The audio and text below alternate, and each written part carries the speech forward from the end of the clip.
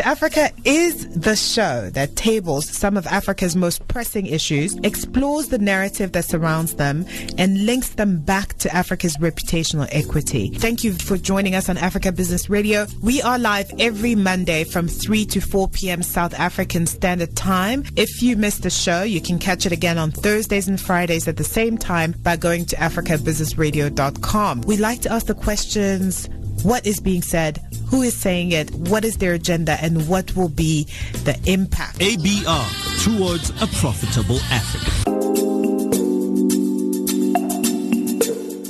Talking to Africa is the show that tables some of Africa's most pressing issues, explores the narrative that surrounds them, and links them back to Africa's reputational equity. Thank you for joining us on Africa Business Radio. We are live every Monday from 3 to 4 p.m. South African Standard Time. If you missed the show, you can catch it again on Thursdays and Fridays at the same time by going to africabusinessradio.com. We like to ask the questions: what is being said? Who is saying it? What is their agenda? And what will be the impact? ABR, towards a profitable Africa.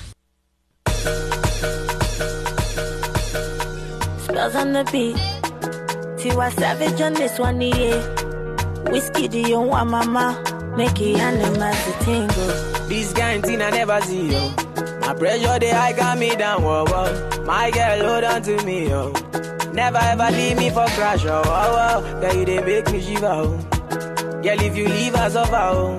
With you I get no holla, oh. I want day with you forever, oh. Robos, casca, robos, casca. If no be you, then tell me who. Them go sempe, them go sempe. Nobody messing with my boo. Robos, casca. If no be you, then tell me who. Robos, casca, robo, yeske. Nobody messing with my boo. My love, duh. You give me love I never see, yo. My love, duh. Your love means so much to me, yo. My love, duh. You give me love I never see, yo. My love, duh. Your love means so much to me, yo. No be what you do or what you say, my love is single, no be plural, yeah. Brother, no be mount, but my baba, you be cool, yeah.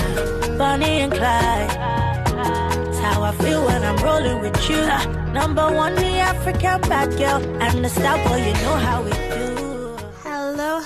Hello, everyone. It's a Wednesday, and it's time for Ijere Africa, the show that gives valuable and much-needed information to the modern-day businesswomen in Africa. This show is for entrepreneurs, women in corporate, and women aspiring to get into business, and it offers information on opportunities, mentorship, and the ins and outs of running a business in Africa. We give actionable information and inspiration, expose and connect female entrepreneurs to opportunities like funding, new markets, collaborations, and support systems across Africa. In South Africa here, it's Women's Month, so I just want to say Happy Women's Month to everyone in South Africa. Tomorrow is the official Women's Day, and it's a public holiday. I love those. I'm your host, Kudzai, and I have an exciting show lined up for you. I think you can feel the excitement, huh? Tiwa does that to me, guys. Tiwa we're trying to do, I think it's called a shaku shaku. Or maybe we're just doing the wrong thing. we're like two left hands. We don't know what we were doing. Anyway, for the ABCs, we're talking about why policy is important to know for the business. Why do we even need to know about policies? Who's doing the policies? Does it even matter for you as a businesswoman? And then we look into countries with policies that are friendly for women in business. Then for my interview today, I have Marcia Ashong and Tamsin Jones, who are joining us over the phone. They are the founders of the Boardroom Africa, which is a leading platform for boardroom-ready women in Africa. And to close it off with my tech and trends, I have African countries leading in the tech industry. Remember to always follow us on Twitter at Africa Biz Radio, like our Facebook page, Africa Business Radio, and use the hashtag Ijere Africa when you want to talk about what we're talking about in here. Stay tuned. Mwah, baby, you scatter my heart, you, and you load my account, you. See, I no go come out, you. My love, duh. You give me love I never see, yo. My love, Joe. Your love means so much to me, yo. My love, Joe. You give me love I never see, yo. My love, Joe. Your love means so much to me, yo. Robos casca. If no be you, then tell me who. Them go sempe.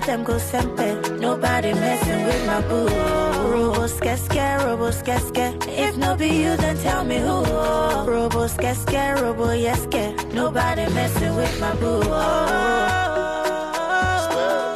I never seen this kind of feeling. Welcome back to Nigeria, Africa. Nobody's messing with my boo, and my boo is business, so no one's messing with my money.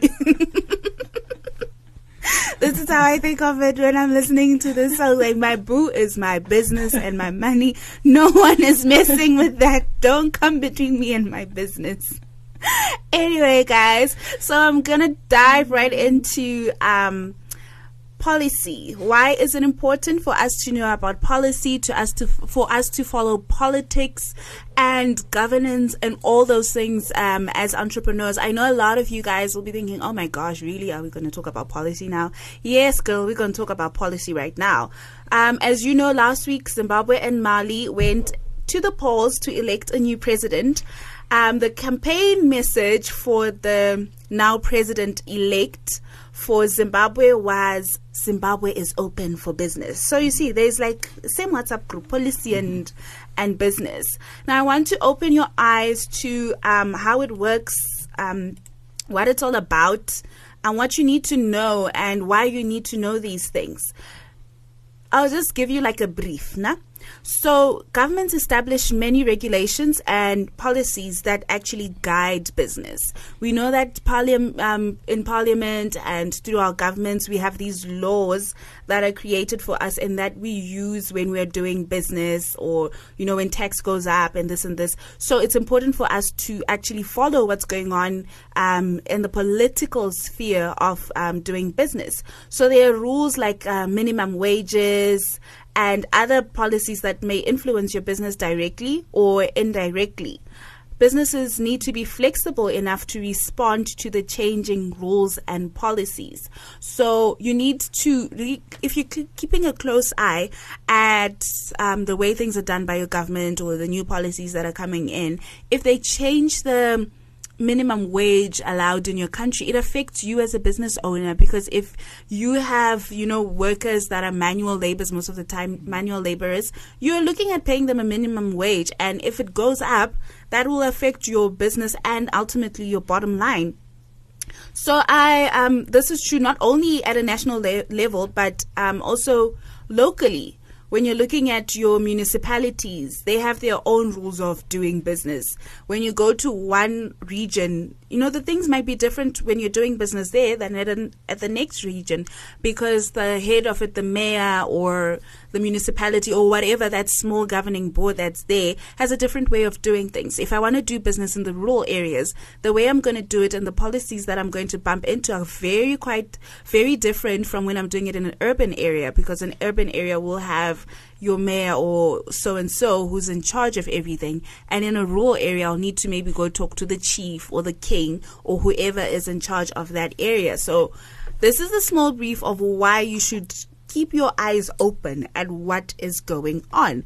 Now, number one, government helps and it acts as a market catalyst, if you know what I'm trying to say. So the market responds to the laws that are being passed by the government.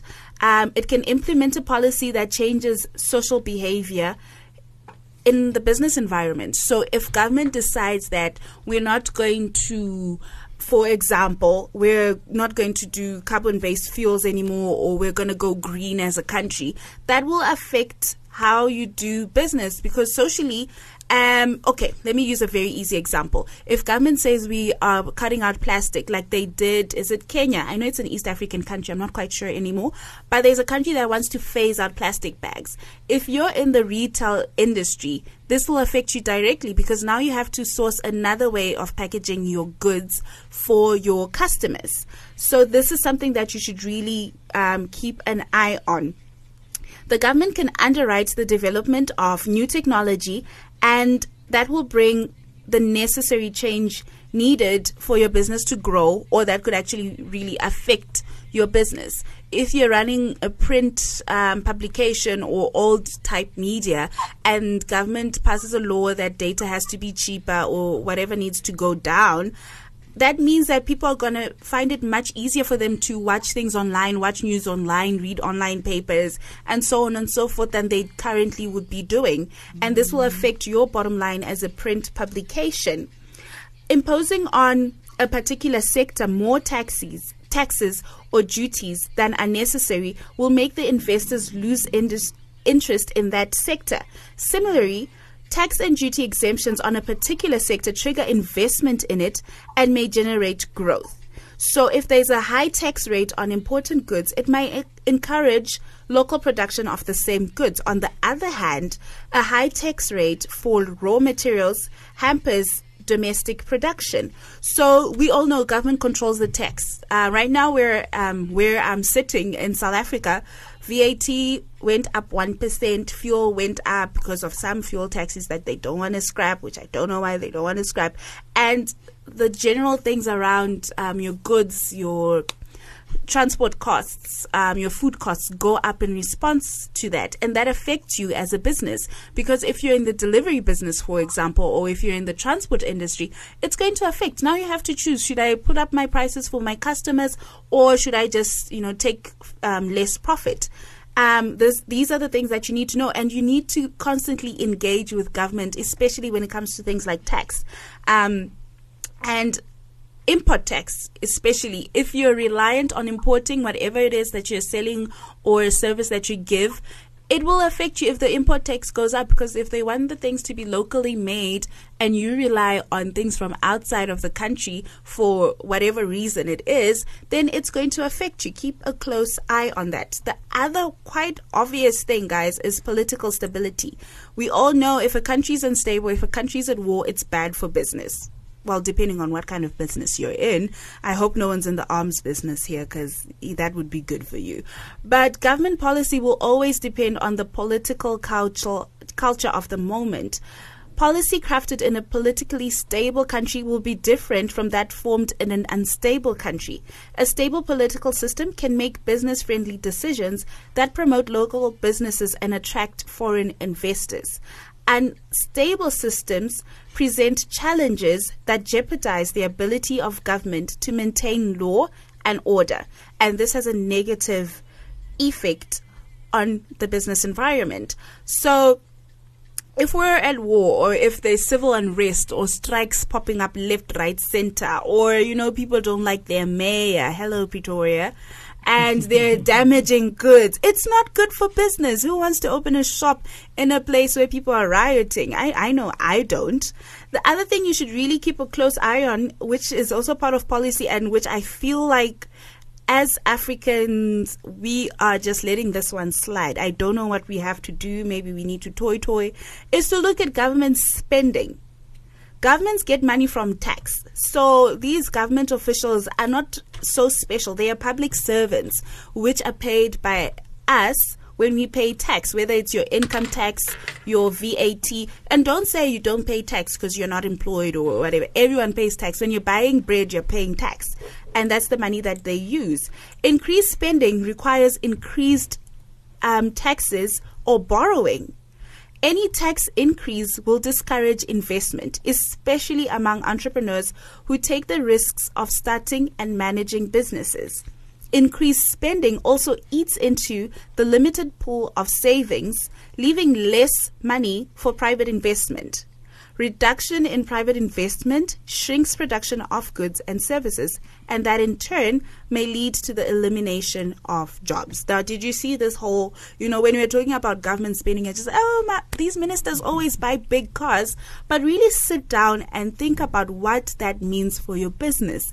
If government announces that it's buying chief's cars as part of their political campaign, how does that affect you as a business owner? Because they need to service that. They need to get money somewhere. So are they taking their money from the education department, or are they going to increase taxes for you? What's going to happen for them to balance that? And if they increase tax, how is that affecting you as a business? The other very important thing that we should keep a very close eye on as business people with regards to government policy, etc., is interest rates. Their policies directly influence interest rates at times, and a rise in the interest rates increases the cost of borrowing in the business community, in fact, for everyone. Higher rates also lead to decreased consumer spending. Lower interest rates, however, will attract investment as businesses increase production. The government can influence interest rates in the short run by printing more money. Zimbabwe, hello, you know this all too well. And which might eventually lead to inflation. And businesses do not thrive when there is a high level of inflation, especially if people view your service or whatever you're offering as a luxury. Then you're going to suffer the most, because, you know, when things go up and people need to cut costs, the first things that they cut off, luxury goods. No more massage for your spa. No more people doing their hair regularly. No more people buying fast food. People rather cook at home. So that affects you directly. And if the interest rates go up and the cost of borrowing goes up, that means you're going to have a hard time financing your business, because most of us entrepreneurs need loans, whether it be from the bank or wherever you decide to source your loan. You will need to borrow money, and if the rates are up, it means you're going to pay back more money, and that is going to cost you an arm, a leg, a liver, all sorts of things. And the final thing that I want you guys to keep in mind is regulations. Trade regulations, to be specific. These and the requirements for permits or licenses have an effect on business. So if you're doing, say, food business, and they increase the number of permits that you need for you to run that business, we know there are those health licenses that are common. But if they wake up and think, oh, you know what, we need a dustbin license. What kind of dustbin are you using? Because maybe their friend started a dustbin business and they need that person to get more business, so they make it the state provider or something like that. It affects your business directly. If they change trade regulations, or if they increase the cost of a license or a permit, it'll affect your business. Businesses might spend a lot of money and time trying to comply with regulations that will ultimately prove themselves to be ineffective and unnecessary. And that's the worst thing. Like, you know, my dustbin example, it might sound silly, but this happens in Africa. It happens. Oh, my guest just joined in. Hello. It happens in Africa a lot, where you get this new rule, regulation, a license that you need to get because someone along the line needs to be paid. So keep an eye on this. And you know what? Don't just keep an eye on it and keep quiet and say, oh yeah, now I know there are these regulations that I knew that will have a negative impact on our local business environment. You have to take it up with your municipality or whoever is in charge and confront them with this. As a business community, you have to have somewhere where you gather together and keep an eye on policy. And if government is putting unnecessary policy that will affect local businesses, especially if it's in favor for international investors, which I see our African governments also do a lot, they put laws and policies that affect our small businesses in favor of other big businesses or multinationals that want to invest. You have to talk to them about this. Lay down your case. Tell them we're watching you. We know what you're doing. So guys, that's what I have in your ABCs. I hope policies have opened your mind to a new way of doing business. Remember, always think big. It doesn't matter how small your business is. Policy affects. You might be thinking, nah, I have a small clothing shop, and you're getting your clothes from abroad. Girl, if the import tax goes up, it's going to affect your business. So know these things. We're going to go on a quick break.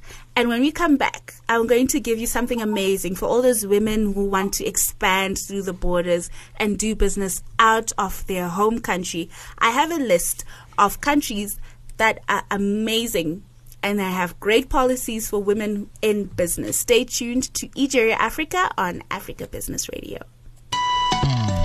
Business news, business resources, economic analysis, market analysis from experts and industry leaders in African enterprise. Get more for a profitable African venture. Africa Business Radio, towards a profitable Africa.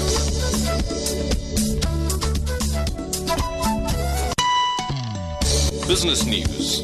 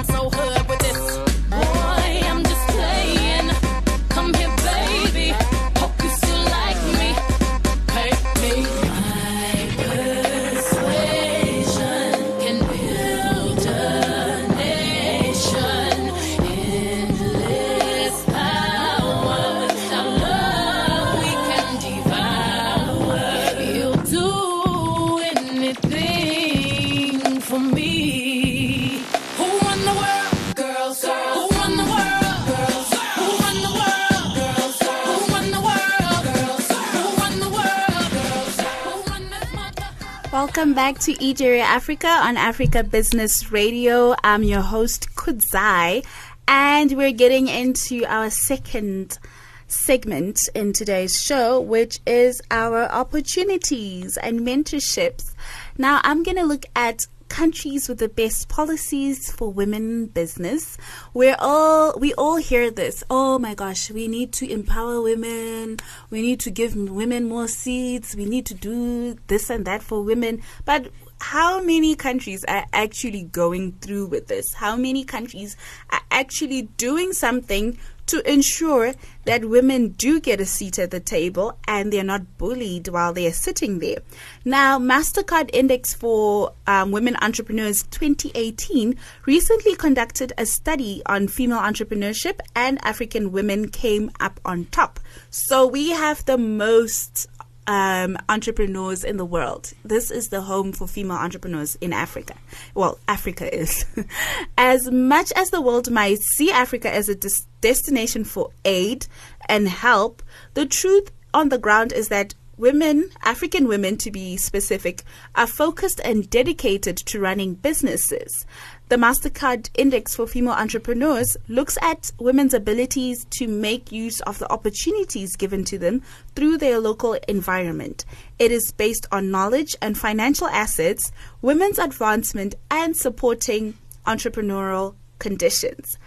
Ghana led the pack with the highest percentage of female entrepreneurs at 46.6%. And I'm excited because one of my guests is actually from there. So I'm going to pick her brains on this. Maybe she can give us like a one-on-one, like how it is to do business in Ghana, because I'm ready to go to Ghana after reading this. And this is something that can be very easily attributed to the policies being made by the Ghanaian government to improve doing business in the country. The countries that we're going to take note of today are the ones that are on top. Hey, guys. So the ones with the most female entrepreneurs, it's Ghana, number 1.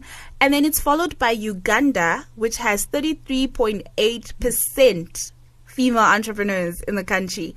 Then Botswana, South Africa, Nigeria, Ethiopia, and lastly, Malawi with 8%. Women advancement outcomes. Now, this is women's progress and the degree of marginalization economically and professionally as business leaders, professionals, entrepreneurs, and labor force participants. So this is now countries that are trying to advance women in some way, that have changed their policies to make it easier for women to advance. The first one is Nigeria. And then there's Botswana, Ghana, Uganda, South Africa, Ethiopia, and then Malawi. So guys, if that's what you're interested in, whether you want somewhere where you have a better chance at getting ahead and you're ready to just pack your bags and go explore, these are the countries that you might want to look at. Now, if you're more interested in knowing countries that have better access to knowledge and financial assets, I'm going to do like top to bottom, so the best countries. So this gauges women's progress and degree of marginalization as financial customers and academically in terms of academic enrollment, as well as an indicator of women's ability to borrow or save for business purposes and support given for SMEs. Now, this is very important. A woman's ability to borrow and save. It might just seem like, it's nothing. But remember, a lot of women can't get bank loans to support their businesses because they can't get their husband's signature, because the husband bought the house or the husband owns the assets, so they can't use any of the assets as collateral without their husband's permission. And this is a very big setback for a lot of women who want to venture into business. But the countries that are doing the best, South Africa is doing great, Botswana is doing great, Uganda, Nigeria, Ethiopia, and lastly, again, Malawi.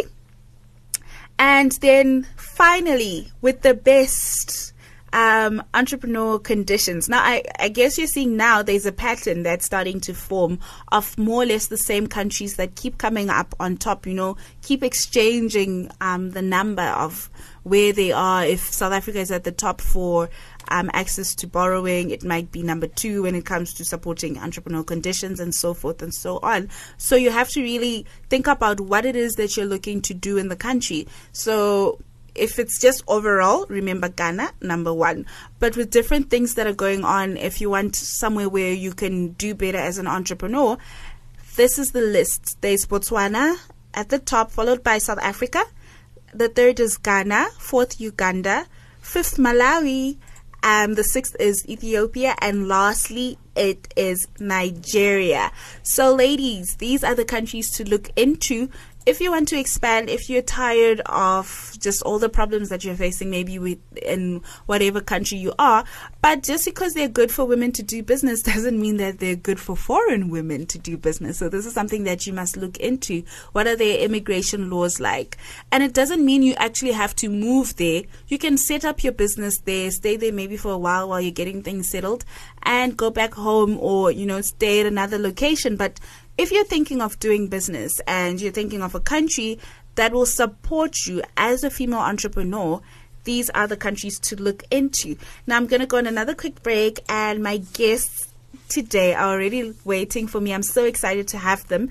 They are the founders of the Boardroom Africa, and I'll tell you more about that just in a bit when we come back from this break. Business news, business resources, economic analysis, market analysis from experts and industry leaders in African enterprise. Get more for a profitable African venture. Africa Business Radio, towards a profitable Africa.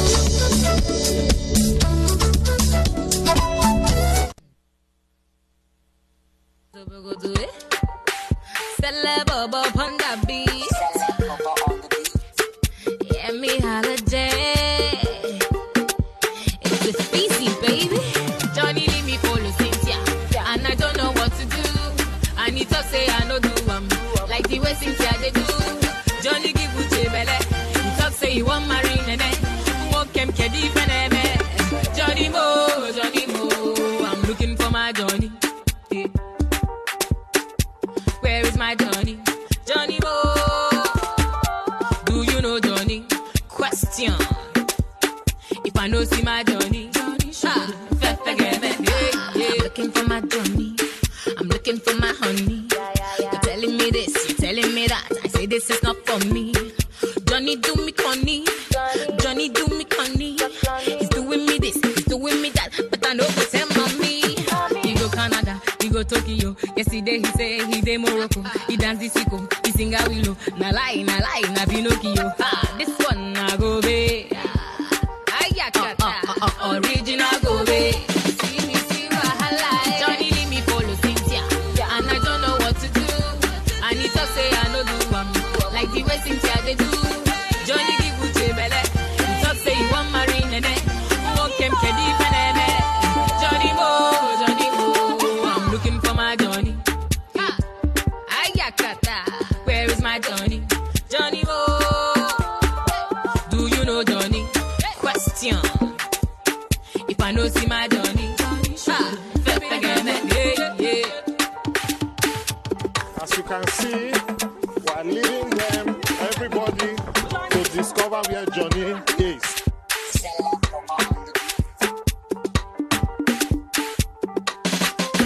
There is no way we will not see you. Is that not Johnny? This one I go away.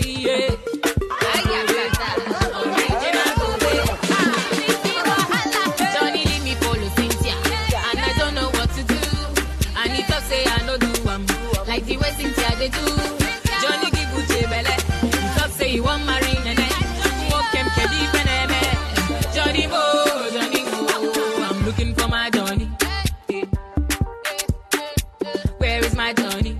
Johnny Mo, do you know Johnny? Question.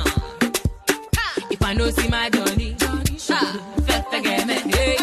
We don't catch him.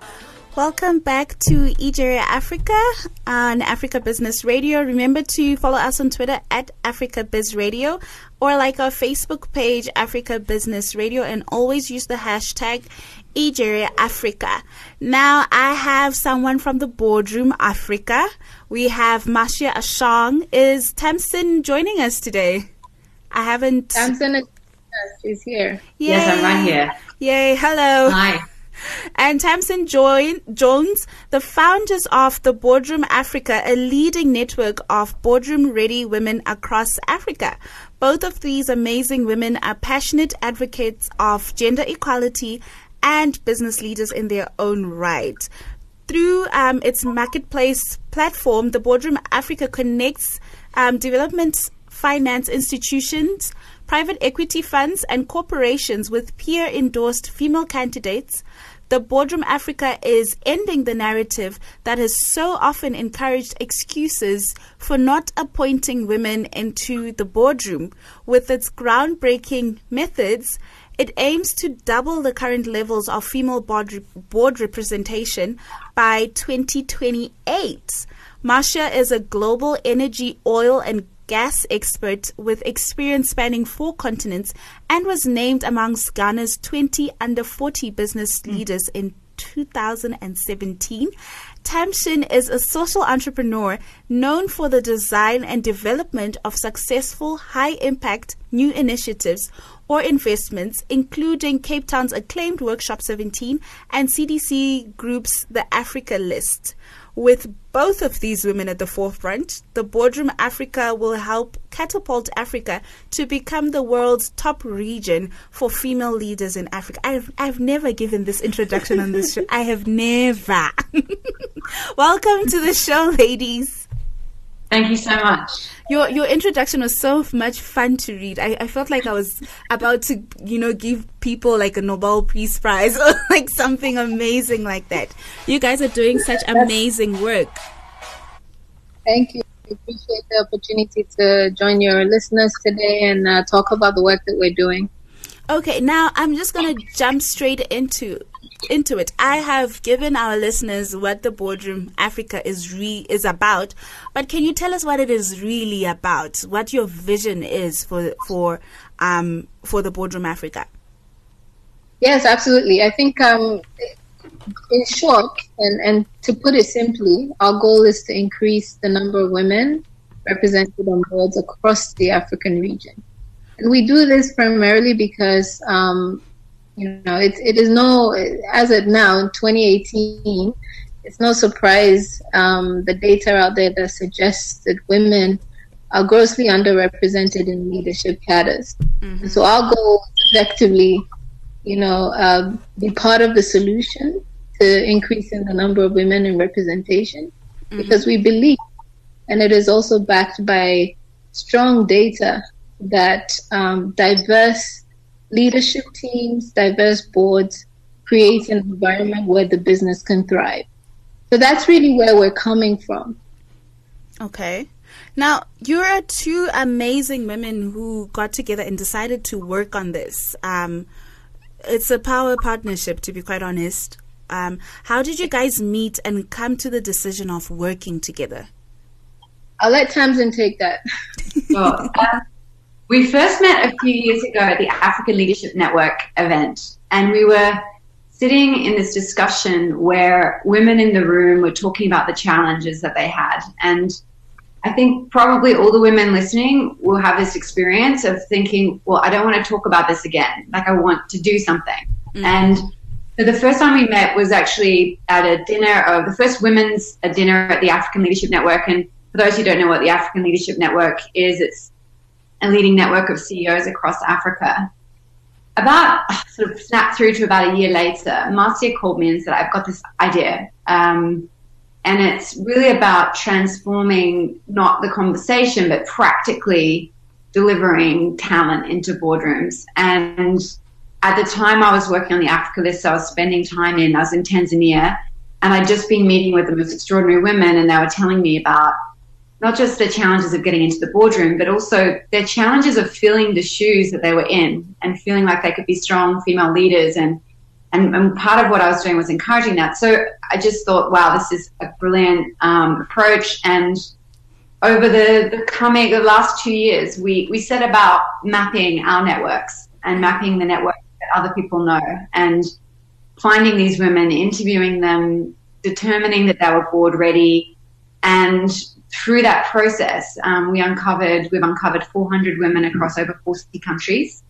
And all of these women are exceptional, and we deliver them directly into the boardroom. So if a fund will come to us and say, we've got this opportunity, we're working for an agricultural deal and we need someone on our investment committee or our board, we can find them. And what we quite often say is, if a company is saying they can't find any women, then they haven't spoken to us yet. And that is what we deliver as a business, and really practically how we went about delivering on this, this experience that we had of being in this room and just having yet another conversation. So we want to change that. Okay. Now, some of our listeners might be listening in. They're probably small business owners. I know the women in corporate will get this, but some of our listeners are entrepreneurs, and they might be small business owners, and they're thinking to themselves now, what's the significance of sitting on a board? It's a far-fetched dream, or even a far-fetched idea, not even a dream. Now, what is the significance of having women on boards? I don't believe it's a far-fetched idea. I think that is the myth, that board leadership is some ideal that cannot be reached. And the reason why we exist is to provide women the tools and the resources and open up their networks in order so that they can have the opportunity to sit on boards and to grow their presence as board leaders. So that's one.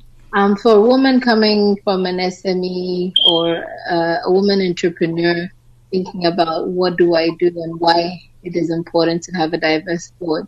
Well, research has shown that increasing diversity on boards is effectively a way of improving decision making. And this is not only because women are somewhat super women and we come in and we kind of change the whole dynamic. It's really about a collective decision making that is diverse and one that brings in different points of view. And that whole process encourages quality of decision making, and it dispels every other attempt at kind of going into silos and making decisions as group of people who think alike. So that's effectively what diversity does. Now, there is obviously a need as a continent where, I mean, close to 50% or even more in some regards are women. It goes without saying that if you're going to have a consumer-based company or you're looking at serving a wide range of customers, that the majority, in some cases, or at least half of your customer base will be women. So how are you effectively selling your products or your resources and whatever solutions you have to this population of diverse people if you're not considering the views of a great majority of those stakeholders? So we come from a perspective of, yes, it's great to consider gender diversity in the way that we think, but more importantly, we believe that it encourages good decision making at the corporate level and organizational level. And by doing so, we hope that we can be impactful in the development agenda of the continent. Okay.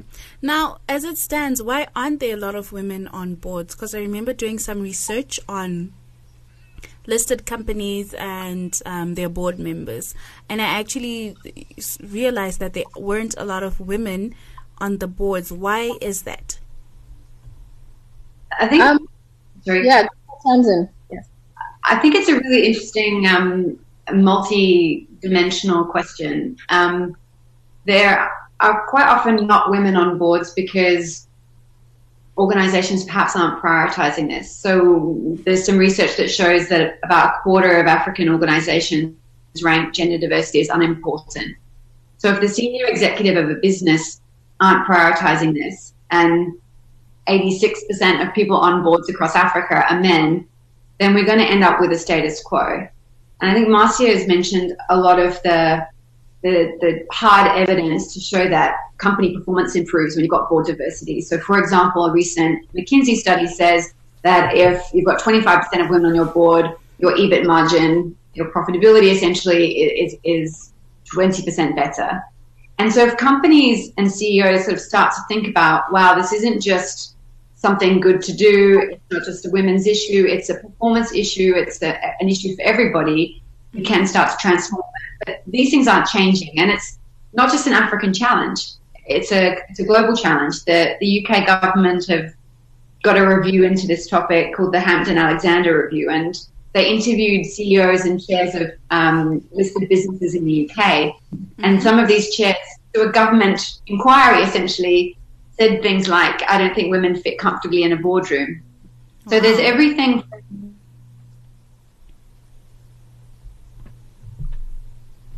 Tamsin? And unconscious biases that exist. Yeah, and just to add to that as well, I think, in terms of the actual barriers, I mean, Tamsin named one that this recent report from the UK was very revealing. But for us, it was no surprise because we're dealing with these issues on a daily basis. But it really goes to the heart of how society feels and how leaders in general feel about the value women bring to the table. And it's also about changing the narrative and changing the way these leaders think about what values women bring. So there's a concept also called the glass cliff. And it's different from in that the glass cliff is effectively a group of researchers that came together to look at the fact that it seemed on paper that women who were running top corporations, this was a UK study, top corporations seemed to be performing worse in those roles. Oh, wow. But then the group of researchers looked at the detail of that research, because sometimes you have to go to the surface to understand what's really happening. And what they discovered was, in fact, these women, for the most part, were only invited to lead these organizations when these organizations were already in trouble. Okay. So what we find is that there's a understanding of what women bring to the table. And so we are seen more as, we can come in to kind of solve the problems that have been left over, as opposed to really being considered in the beginning as leaders in our own right, who can run any company, whether it's a failed company or not. So there are quite a ton of issues that, as Tamsin said, but a great challenge for us is being able to break those stereotypes and being able to break those biases about what a woman leader is. Okay.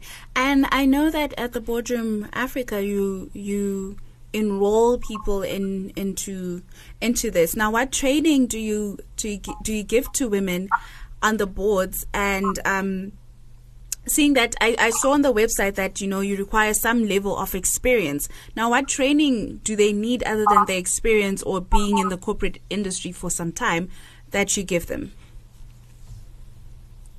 So we think that women and men need to understand their roles in the boardroom. So training is not a unique thing that women need to undertake that men don't. I think everybody needs to kind of think through where they are in their journey, and being on a board is a responsibility. It's a responsibility to be a strategic, visionary leader for an organization, and not to sit in a seat. So that's where we come from with training. One of the reasons why we care about it is because it's much more difficult for a woman who hasn't had a board seat to get a board seat than it is for a man. And so for us, we think a lot about what is it going to take to get these extraordinary women over the line.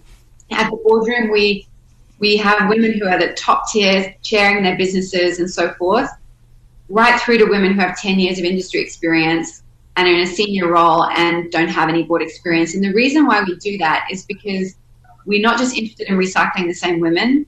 We're interested in those women saying, I didn't think this was for me, and now I realize I can achieve this. I can move through this process. So our network really does encapsulate that, and it's those women who are starting out on their journey. We want to make sure that they're well trained. So we have an accredited program called Open Doors, which helps women to understand what are their governance responsibilities, what are their marketing and other and finance and so forth responsibilities on the board, and how do they sit at that table with confidence. And a big part of that is to make sure that not just that training is there, but also bringing women together as a group. So taking women who perhaps aren't well networked in the board space and bringing them together and making sure that we're all in this together as a collective. Just want to make a comment on something I mentioned earlier about the challenges.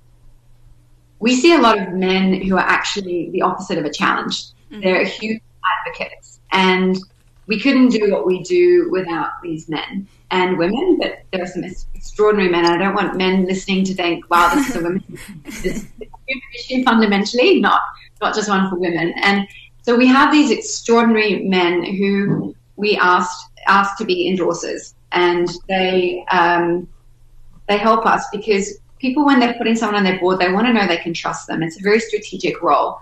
And so if a woman isn't already in that network, they get endorsed into our network through these trusted third parties who can be endorsers for them. And so in addition to this training, we're also making sure that new women are coming into this board-ready network that everyone can see and understand and access. Okay. I'm not sure if I'm still connected because I can't hear anything. But my time is starting to run out now. I just need you guys to tell me quickly what more can be done to ensure that there are more women or female representation in boardrooms and in higher offices in the corporate world.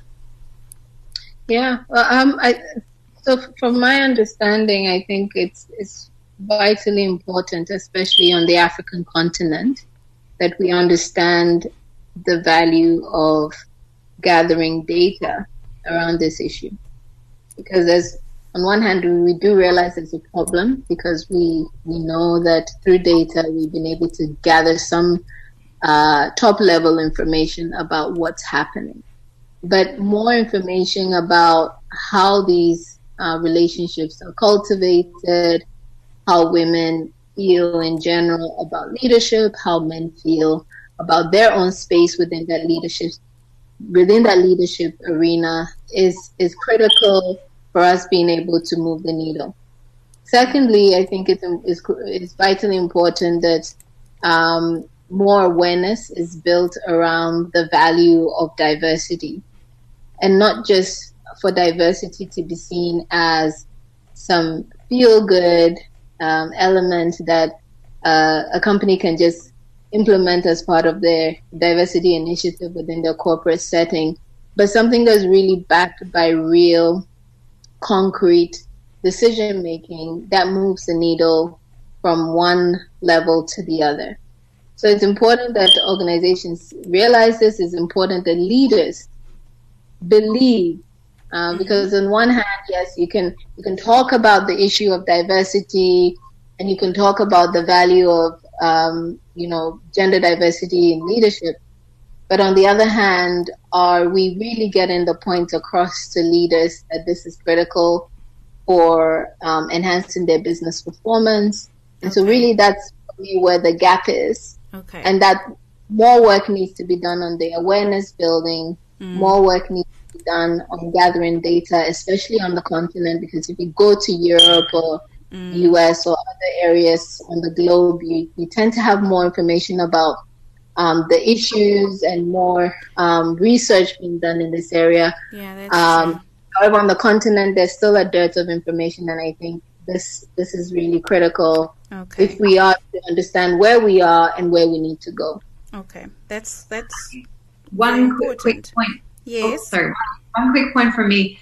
In addition to the research, I think it should be stated that it is challenging to get into these roles, and there are barriers, and Marcy has spoken to them. But I would also encourage women who are interested in moving into board roles to get in touch with us, to realize that there is a network of extraordinary women and who are there really to support that journey and to give them profile and give them access. How do they get in touch with you? They can go to our website, and all of our contact details are there. They can, Master and I spend our life talking to amazing women. It is a huge privilege, and it would be wonderful to speak to more women who are interested in getting into boardrooms across the continent. Okay. That's amazing. So guys, if you want to get in touch with these amazing ladies or find out more about what they do, you can go to theboardroomafrica.com, or you can just Google The Boardroom Africa.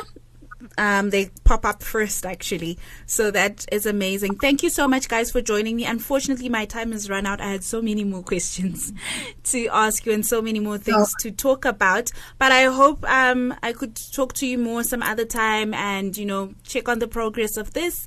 And hopefully more people will join the Boardroom Africa. So, guys, now I have to get into the last segment of today's show, Tech and Trends. And I'm going to talk about countries where it's much easier for you to connect to the internet, and countries that have opened up the internet world for everyone. Now, the first one is Johannesburg, South Africa. Well, city and country, I guess. South Africa has one of the largest and most developed telecommunications industries in Africa, but the data is also so expensive. I just need to say this. Sure, it's expensive. And then Nairobi, Kenya is leading, blazing forward when it comes to technology. And Kigali, Rwanda, it's an amazing tech hub. We have Accra, Ghana, Kampala, Uganda, Lagos, Nigeria, Cairo, Egypt, Casablanca, Morocco, Dakar, Senegal, and Abidjan, Cote d'Ivoire. I hope you guys got all that. If you missed the show, if you caught it when it's at the end, Don't worry, our podcast is going to be up in the next 48 hours. And I'm giving the person who has to put the podcast up the eye because I need this to be up in He's just laughing, but I'm serious, guys. 48 hours, your podcast will be up. You just go to africabusinessradio.com and it'll be right there. We had an amazing show, and guys, we talked about knowing policy and the balance between government and business people, why we need to know what's going on in politics. We spoke about opportunities, businesses that are making it easier for women to do business in Africa. And we had Tamsin Jones and Marcia Ashong joining us on the phone, talking about putting more women in the boardrooms across Africa, across the world, helping women get there. And then a round of countries that are technologically advanced. Listen in next week, same time, 3 to 4 CAT on Africa Business Radio. The show is EJ Africa. Your host is Kudzai. I hope to have so much fun with you again next Wednesday. Enjoy the rest of your day, morning, evening, whatever it is. Be blessed. Can I afford to compromise these feelings inside my mind?